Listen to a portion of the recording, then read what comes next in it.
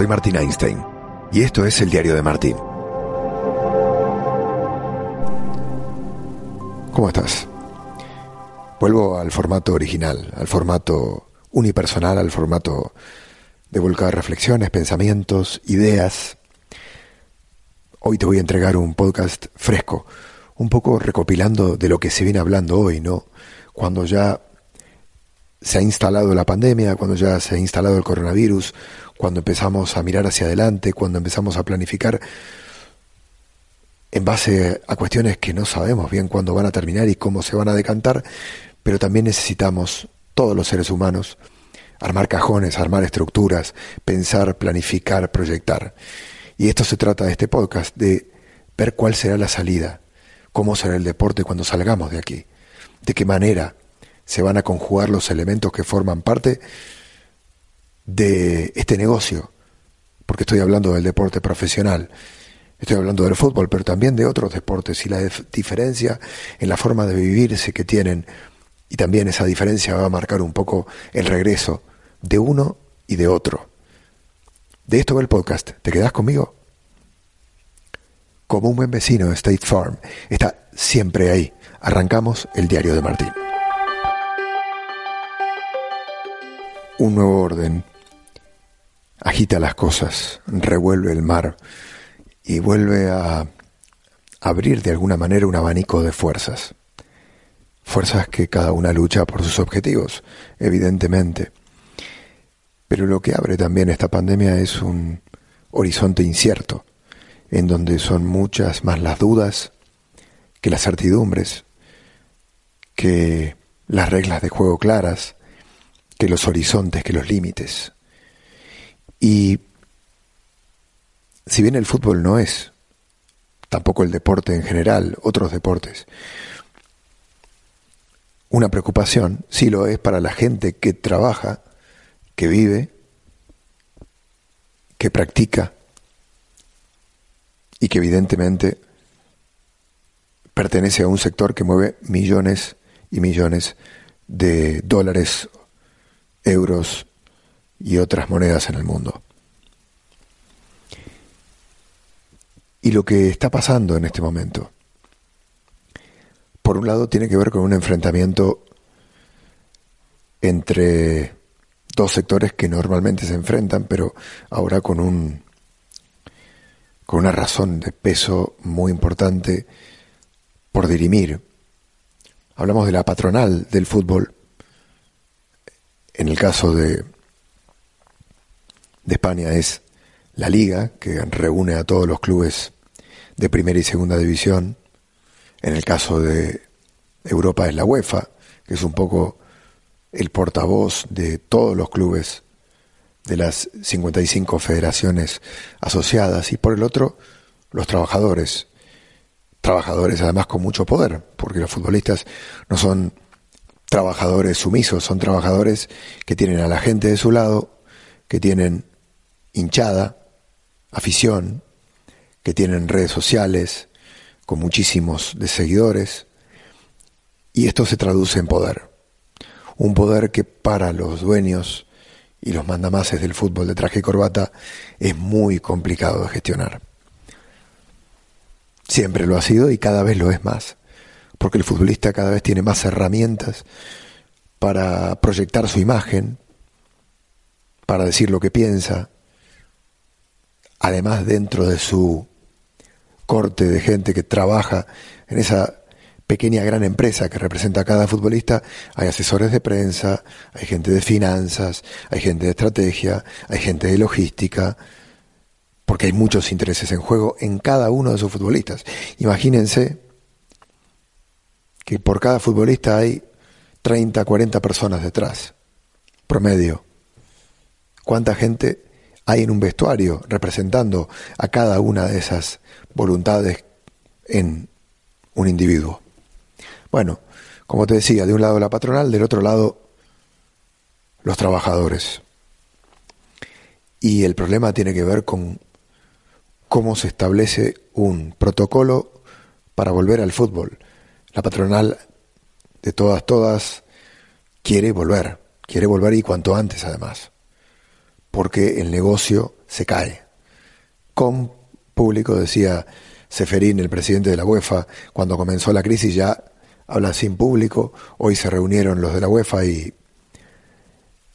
y además hablaron de lo importante jugar como sea, si se puede respetando el calendario, si no se puede armando un calendario de playoffs, es decir, de partido a ida y vuelta o a ida sola, para que se termine dirimiendo con una lógica de que se agote el calendario, sea un calendario nuevo o el calendario ya prefijado, lo que determine las plazas para la próxima temporada y el campeón. ¿Qué se está definiendo acá? Dinero, posicionamiento y evidentemente la proyección que tendrán los clubes la temporada que viene. Y esta. Pero a los futbolistas les preocupa además también su salud. No ser conejillos de indias, no salir a jugar teniendo riesgo, ¿no? Porque hay roce, porque claro, en un córner se juntan todos, se empujan, se tocan, transpiran. Un poco lo que le planteaba a Jürgen Klopp en aquella famosa ya rueda de prensa previa al Liverpool Atlético de Madrid. No se estaba atendiendo al colectivo de los futbolistas.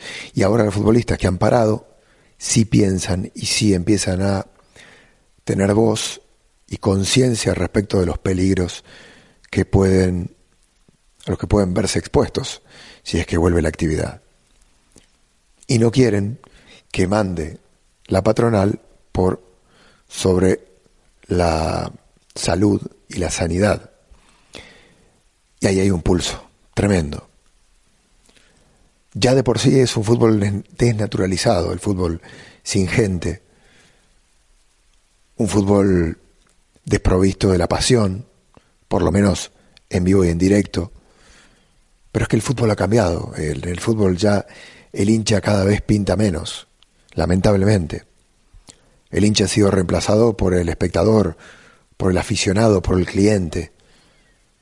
Es una especie de escenografía, de pintura, a la que se le pide que cante, que anime, pero que cada vez pinta menos, porque el hincha además es cada vez menos arraigado a un lugar, a un tiempo, sino que de alguna manera ha comprado una bandera. Y además el hincha es global, esto lo he hablado en algún otro podcast. El hincha que lo mira por tele también es un hincha. Y de alguna manera también los clubes han tenido la necesidad de saltar a conquistar otros mercados, por lo cual el límite geográfico de los clubes ha explotado en 1000 pedazos.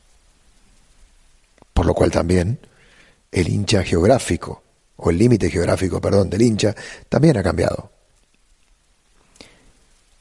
Y esto también, digo, si hay un pulso entre trabajador y patronal, futbolista y dirigente o dueño de club de fútbol, también lo hay entre el otro actor de esta película, que tiene que ver con el que se sienta en la grada, el que anima, el que paga el boleto, el que completa este trío, para mí indispensable, por lo menos en el fútbol. El fútbol es un deporte de contacto. Decía Rafael Nadal el otro día, hablando con Roger Federer, si trabajan otros, ¿por qué no trabajamos nosotros? Es que el tenis es diferente. Primero, la distancia social se cumple. ¿Sí? Está claro eso. Digo, uno va de un lado de la red, el otro va del otro lado de la red. El público no tiene un papel tan importante. Es más, el tenis se podría jugar tranquilamente sin público. Puedo decir algo y algunos me van a pegar, pero hasta se podía vivir el tenis sin un narrador. Comentarista no, porque creo que el comentarista cumple una función importante a la hora de la lectura. Pero el que canta los puntos, es verdad que estamos acostumbrados a esa narrativa. Me perdonan los compañeros, pero digo, en caso de emergencia hasta se puede llegar a vivir sin eso. Y el público está en silencio en el tenis. Es más, es un estorbo. El referí principal del tenis le pide al público que se calle. Y algún tenista hasta a veces se preocupa y se enfada porque hay alguno que grita 3 cosas cuando se pide silencio, ¿no? Por lo cual el tenis creo que es un deporte que podría volver sin ningún problema, sin público. Y esto tampoco le supondría un peaje muy importante. El fútbol sí se ve desangelado, sí se ve glaciar, como lo dijo Santiago Segurola en una columna del diario El País hoy. Santiago Segurola, ya te lo he comentado, es uno de los periodistas de referencia en el mundo deportivo mundial, a mi humilde entender. Y claro, va a cambiar el fútbol, pero está esa presión, ¿no?, de que el fútbol vuelva, de que se jueguen los calendarios, de que se haga como sea y a como dé lugar, porque es la industria deportiva más fructífera y que genera más dinero del mundo. Por lo cual, el show debe continuar. ¿Qué otros deportes se podrían jugar sin público? ¿La Fórmula 1? Sí, ¿no? O sea, en la Fórmula 1 creo que cambiarían algunas normas de no aglomeración en los talleres, en los boxes, posiblemente menos gente allí, más limitaciones, pero los coches pueden salir, pueden correr sin público y esto puede seguir funcionando, ¿no? El problema tal vez tenga que ver con mover los coches. Allí ya es más complicado, porque, claro, la Fórmula 1 tiene que moverse alrededor del mundo. Ya hay contratos firmados, además, con los países, con los patrocinadores, con los que han puesto mucho dinero para que se corra en Japón, para que se corra en X país. Y esto no se puede cambiar, salvo que accedan a que sea una Fórmula 1 más a la vieja usanza, que se corra solo en Europa. Muchos cambios y muchas decisiones que tomar. En esta época de crisis, creo que hay gente a la que le está yendo mucho mejor que cuando no la había. Se me ocurren 2, así, pensando rápido y a la carrera. Uno son los abogados, porque los contratos se tienen que volver a redactar. Evidentemente hay muchos cambios en los contratos porque no había cosas que esto de la pandemia nos agarró a todos a contrapié, ¿no? Nadie pensaba en esta posibilidad, por lo cual ningún contrato tenía la cláusula pandemia. Bueno, Wimbledon descubrió tener un seguro fantástico. Los ingleses en esto son líderes mundiales en seguros, y Wimbledon sí tenía un seguro que le cubría en caso de no organizar algún año un torneo, un seguro carísimo, pero que seguramente le resultó un gran negocio a este Grand Slam porque pudieron hacer uso de esa opción. Y la otra de las actividades que le está yendo muy bien es esta, los seguros. ¿Cuántos seguros han tenido que cambiar hoy en día? ¿Cuántos seguros por pandemia? Y volviendo al fútbol, ¿cuánto vale ahora un seguro para que un equipo tenga un pago por si se le enferma alguna estrella, jugando en la época de la pandemia y del coronavirus?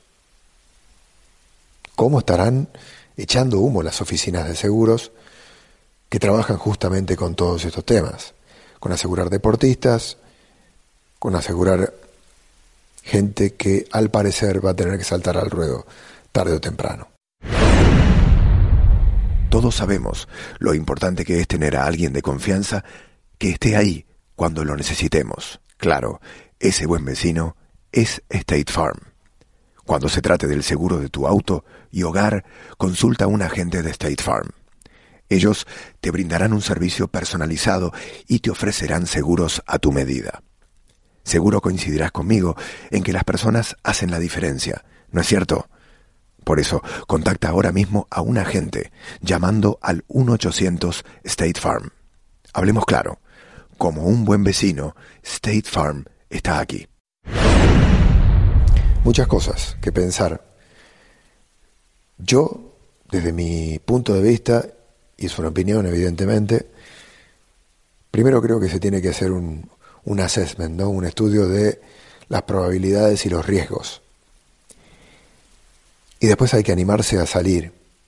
Y no tiene que ver con una lógica económica del negocio estrictamente. Creo que el deporte como espectáculo también es necesario para nuestras vidas. Evidentemente primero está la sanidad, como lo dije, la evaluación de riesgo. Pero como se pueda, hay que intentar empezar a producir con esfuerzo y con limitaciones símbolos de normalidad que nos acerquen a una vida más llevadera, que nos reconforten, que podamos tener ese reencuentro con las cosas que formaban parte de nuestra vida antes de esto. Porque eso también es un paso para recuperar cierta normalidad y para recuperar o para ver más cerca la salida. Y nos va a venir bien a todos. A los deportistas, a quienes trabajamos con deporte, a quienes disfrutan del deporte como aficionados. Pero sin duda la sanidad va primero, ¿no? Quería hacer un podcast así fresco sobre esto, que me parece que es algo que todos tenemos en la cabeza y sobre lo que estamos hablando mucho, con público, sin público, futbolistas sí, volver al trabajo, futbolistas no, quién persigue qué interés y evidentemente en este mar revuelto, como lo decía al comienzo, todas las fuerzas vuelven a mostrar o a fortalecer, valga la redundancia, sus posturas para negociar, porque las negociaciones se han abierto de una forma diferente, ¿no? Y esto puede llevar tiempo. Volverán los podcasts unipersonales como este. Tenía ganas de meter uno en el medio de esta dinámica nueva que también tiene que ver con viajar, con imaginar un viaje a un estadio, con invitar a un colega o a una persona que tenga relación con ese lugar y que nos cuente un poquito y que nos lleve de la mano a viajar con él y que nos cuente cómo son esos estadios y establecer un diálogo, una complicidad y una compañía. Compañía que tenemos con el colega o con la persona a la que invitamos al podcast y también una compañía de nosotros con vos que estás del otro lado. Iré un poquito haciendo esto, ¿no? Salpicando de alguna entrevista y de algún podcast a la vieja usanza, de forma unipersonal, volcando reflexiones, volcando experiencia y volcando pensamientos. Hasta aquí llegamos, este fue el Diario de Martín. Nos escuchamos en la próxima. Un abrazo.